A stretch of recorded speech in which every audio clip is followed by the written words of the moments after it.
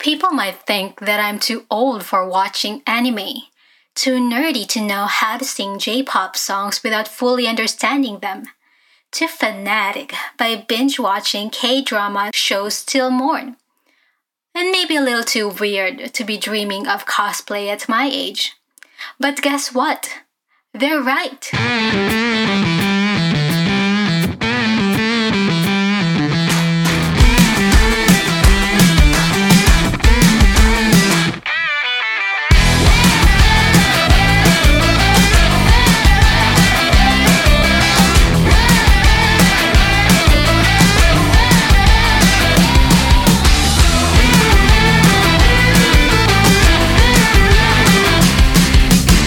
So, that's why I decided to create a place where we eat, drink, sleep, and talk about anime, movies, K-dramas, and even K-pop.